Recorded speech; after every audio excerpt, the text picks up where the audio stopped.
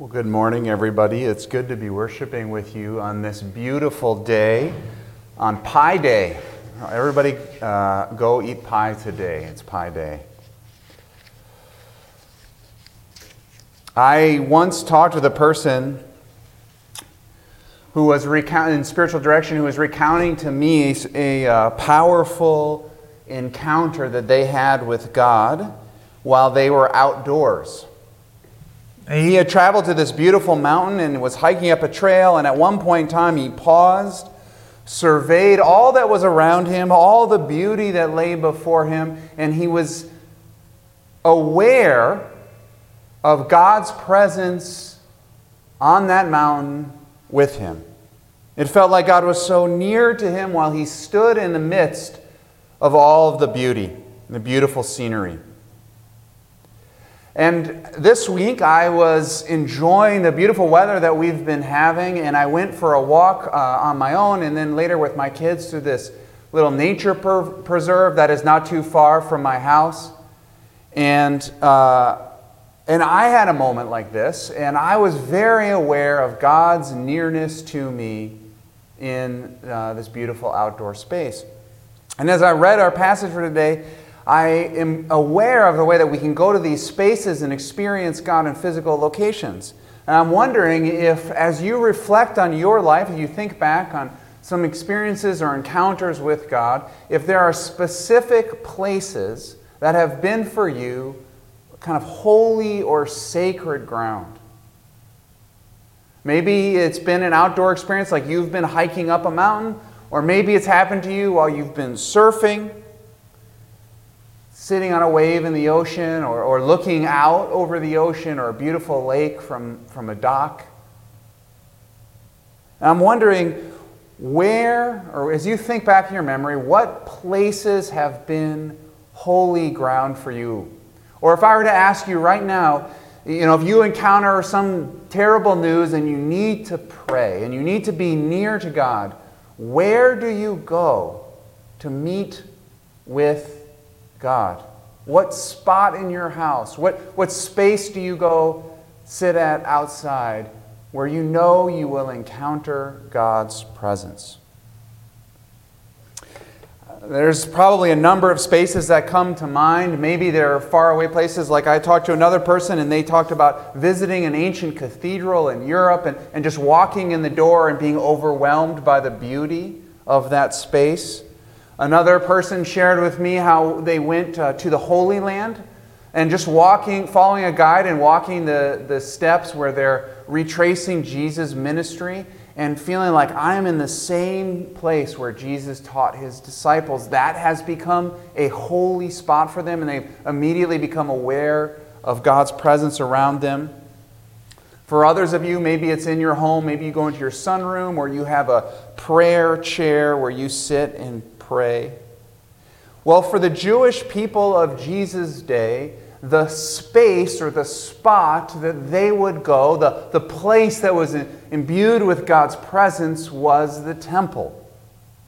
It was supposed to be representative of holy ground. It was the place that people went. It was sacred. It was seen as the spot where heaven and earth intersected. The physical location of God's earthly dwelling. When you read through the Old Testament, there's a place where Moses is describing all the ways that the Israelites are supposed to construct the then tabernacle, which would then later be the kind of the model for the temple that was to be built. And what is clear as you read through this is that the way that the temple, the tabernacle first and then the temple, was constructed was meant to be a mere representation of heaven. And so here is this physical space that is being set aside to be built and reflecting exactly how heaven is built. And it's supposed to be so holy that it mirrors the heavenly reality. In heaven, there are these increasing layers of intimacy with God that one can traverse. And the same is true about the temple. There were these layers from the outer courts to then the next round of rooms, to the next inner rooms, to the next inner rooms, all kind of building in culmination towards God's presence, which was said to reside at this central spot called the Holy of Holies. And this was seen as the space where God's presence dwelt on earth. And so if you wanted to go to a holy place where you could meet with God, you would go to the temple.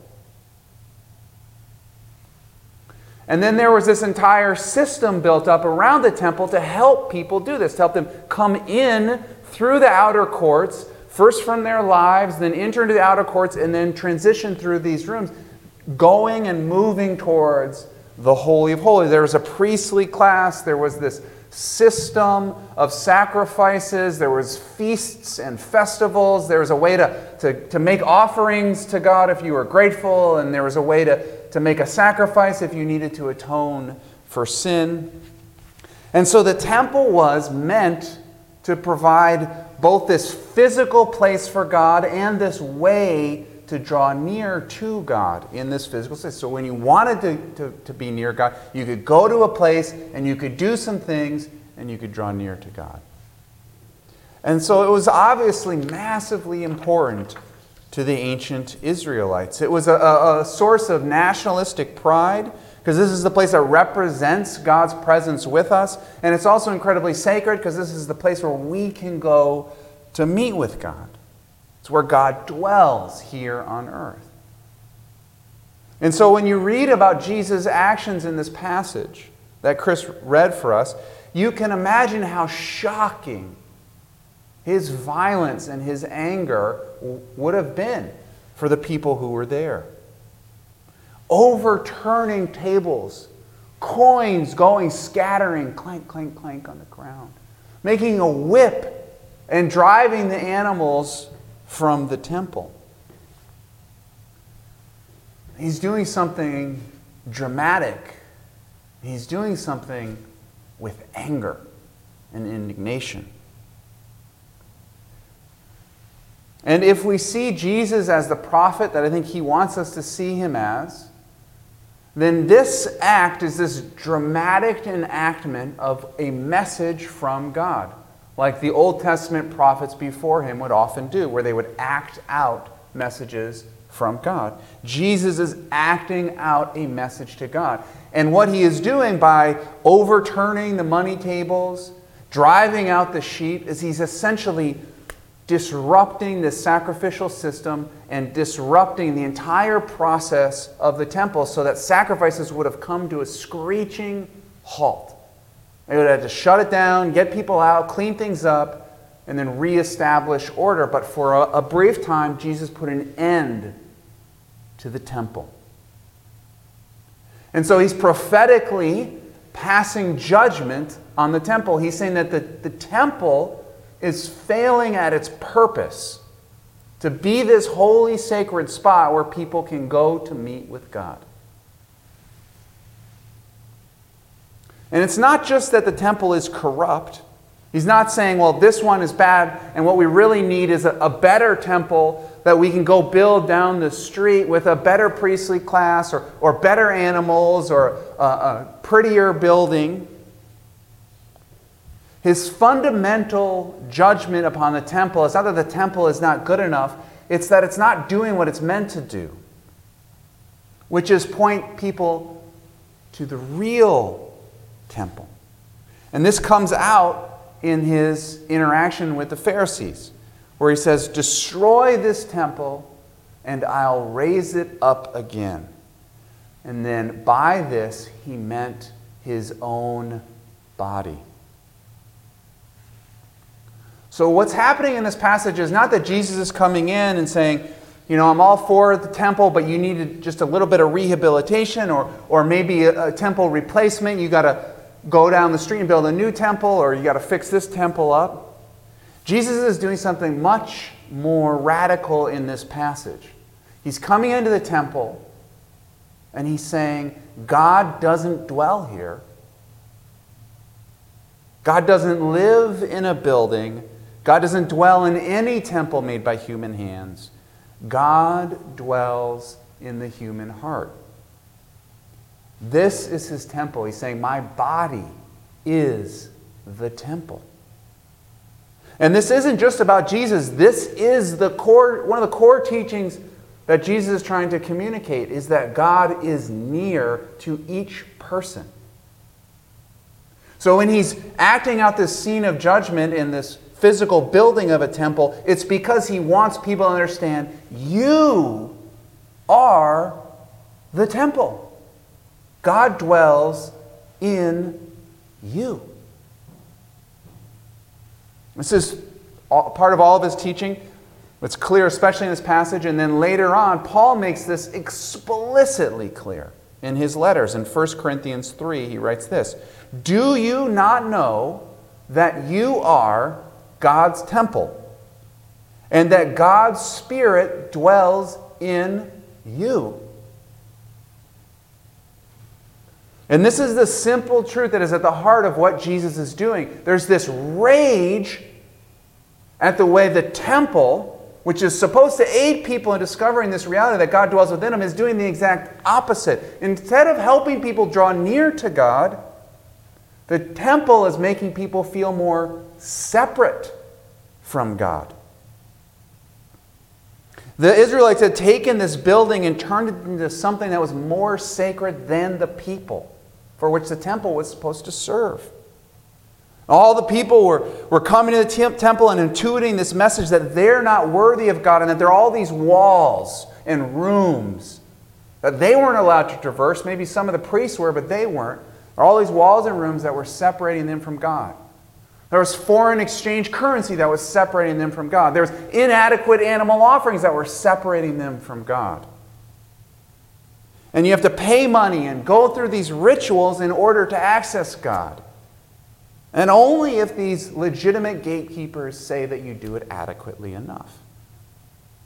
And so Jesus is furious about this, because the whole purpose of the temple, to be this sacred place on earth that people can go to meet with the Lord, is functioning in the exact opposite purpose of what it's supposed to do. It's keeping people from God instead of helping them draw near to God. The purpose of the temple is not to make people feel far away and separate God, but to allow a way for them to draw near and discover God. To awaken people to God's eminence, not to make them feel more separated from God. And this is what Jesus means when in other gospel accounts he names that the purpose is to be a house of prayer. In the Matthew version of this, in Matthew 21, Jesus says this: "Jesus entered the temples and drove out all who were buying and selling there. He overturned the tables of the money changers and the benches of those selling doves. It is written," he said, "My house will be called a house of prayer, but you are making it a den of robbers." So the purpose of the temple is to help people to pray. It's meant to be this place where people can go and discover, through this structure of the physical temple from ancient Israel, that there's mirroring some heavenly reality that doesn't exist out there, like up in the sky in heaven, but rather in here, in this temple. The physical temple represents God's heavenly dwelling place. And what Jesus is communicating here is that the real dwelling place with God is in the human heart. So the model of this temple is not some distant, faraway heaven, but a very near reality within us. You and I go to the temple in order to discover how we can enter into prayer and discover God dwelling within us. And there are outer courts and a series of inner rooms leading to the center of the temple, in the same way that there's sort of an external life that you and I live in, and then increasing layers of inner awareness of God's presence within us. And the purpose of drawing near to God in the temple is to help us traverse the temple rooms in the same way that we traverse this act of prayer to God who dwells at the center of our being. One of my favorite authors is a woman named Teresa of Avila, and she's a 16th century mystic, and she was asked by church leaders to describe, what's your spiritual life like? If somebody wants to get close and intimate with God, what can they do, or what is that experience like? And they're essentially like, they look at her and go, wow, you have an incredibly rich spiritual life. Can you write about that and tell us how other people can have that? And so she prayed, what's a good image that I could use? And this is basically the image that she comes up with. That your inner life and my inner life is a temple. It is the dwelling place of God. And she wants to contextualize it to her contemporary audience. So she uses the language of interior castle. It's maybe even better to think of it as like interior estate, because it's like there's this whole world that includes, being outdoors. It's just a massive property where you can go and explore the presence of God dwelling inside of you. In the same way that the temple was this physical structure, was supposed to represent our life of prayer. It's supposed to be a house of prayer where we go and it helps us enter into our inner reality of God dwelling within us. So she's describing that same thing by using the same metaphor that inside of you and inside of me in our inner life, it's like this castle. And there's this great quote that I've shared before, but I want to share again because it's so beautiful in describing what this is, how she experiences it. She writes this: "There is a secret place, a radiant sanctuary, as real as your own kitchen, more real than that. Constructed of the purest elements, overflowing with the 10,000 beautiful things, worlds within worlds, forests, rivers, velvet coverlets thrown over feather beds, fountains bubbling beneath a canopy of stars, bountiful forests, universal libraries, a wine cellar offering an intoxication so sweet you'll never be sober again, a clarity so complete you will never again forget. This magnificent refuge is inside of you. Enter. Shatter the darkness that shrouds the doorway.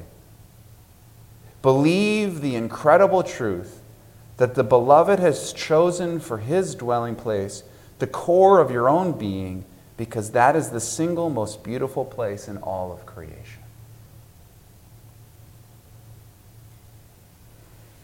What she is defining is the same thing that Jesus is trying to get across to people. And it's the thing that gets him so furious about what is happening in the temple.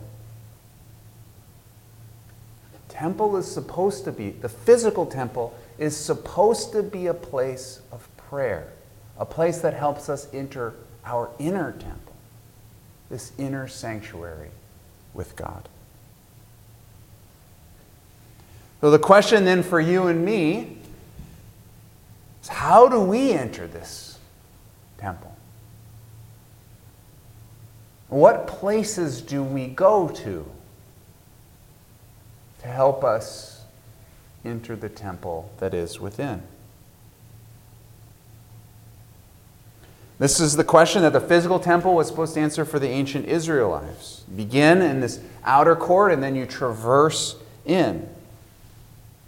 But this is the same thing. Whenever you go, and I asked at the beginning of the sermon, where do you go or where have you gone in your life that feels like holy ground? This same dynamic is at work. When you stand on top of a mountain and you feel that God is close by, or when you walk around the Holy Land or visit a cathedral or sit in the sanctuary of a church and it feels like God is near, when you sit in your prayer chair, the same dynamic is happening. There's something about that spot that is helping you enter your inner temple, your inner sanctuary within. And each of these experiences do that because they help us move from the outer courts towards the Holy of Holies. They help us transcend from the outside to the inside. There is a diminution of the self that occurs in these spots, a smallification of who we are. It's not shame-based, but it helps put it in perspective, who we are, and then enter into connection with God. So like when you're on top of a mountain and you're overwhelmed by the view, how much land you can see, there's this sense of how small you are in this earth and how vast and beautiful the world is outside of, the external things that you're paying attention to on a normal day-to-day basis. And in that moment, this perspective happens and it feels holy. It helps you move from the outside in. Or when you walk around the Holy Land or maybe some other historical site, there's this similar experience of feeling small because you see yourself on the timeline of history. This small, you and I, this small temporary moment that we exist.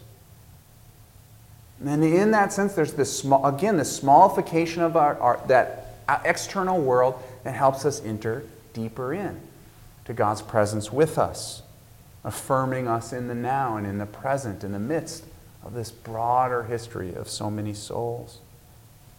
Or when you and I slow down and simply sit still in silence in our prayer chair, there is this letting go of all the hustle and bustle and the everyday worries and just being present to God's love for us right here, right now. Or as you read Scripture, same thing. This eternal truth speaking to you right here, right now. Letting go of all of our petty worries and egocentric desires. These physical places do the same thing that the temple did, or was supposed to do. Help us enter into our own interior temple by transversing from the outer courts into deeper intimacy with God who dwells within. Help us, just like the smallification happens, not again a shame-based smallification. It's just like a letting go. Like I'm just letting go of all the self-centered ways of being, and I can enter in to this center where God dwells, where God's love is.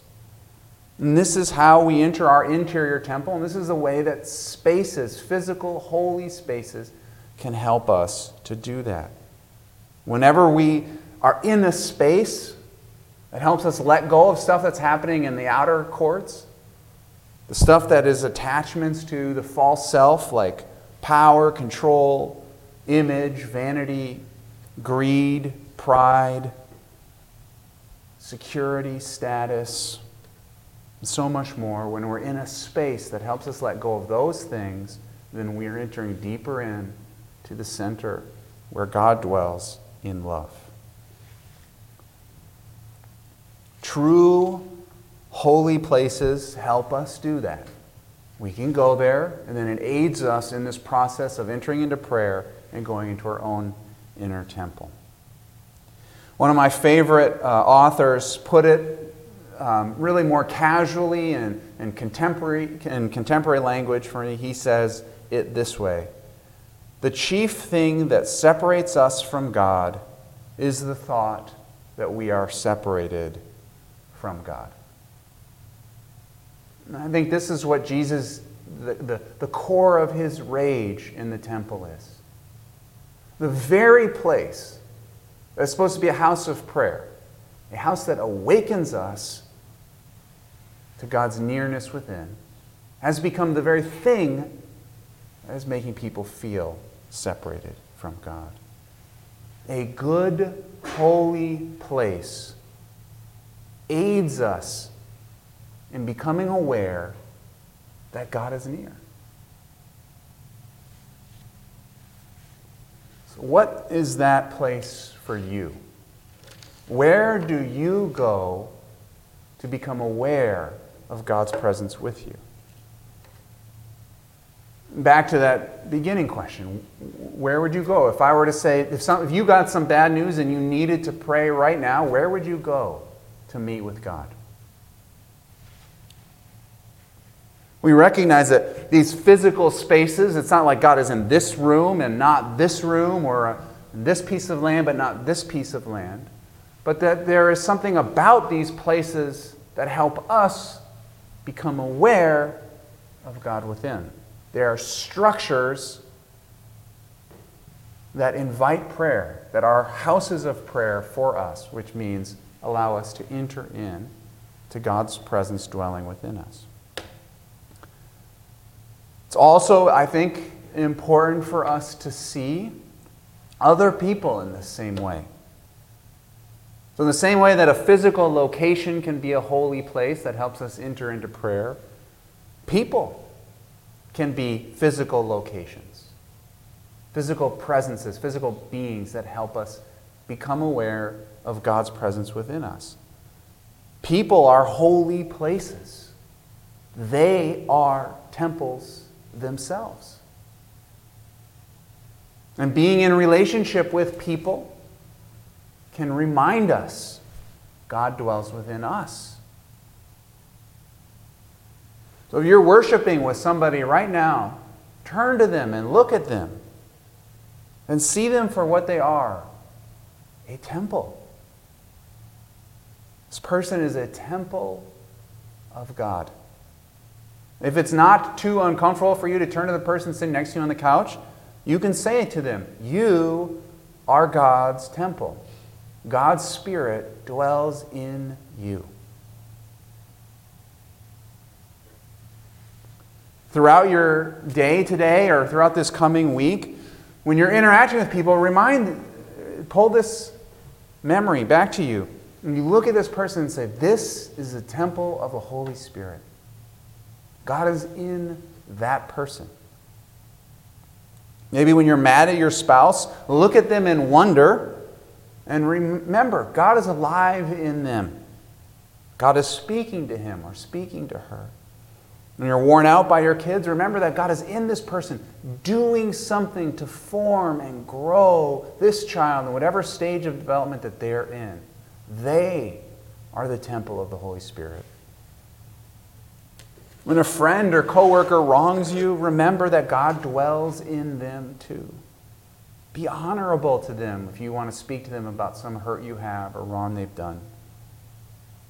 Remembering that God lives within each of us transforms the way that we interact, and then people and places that have people in them, all of these places can become little temples for us that help us become aware of God's presence here with us now.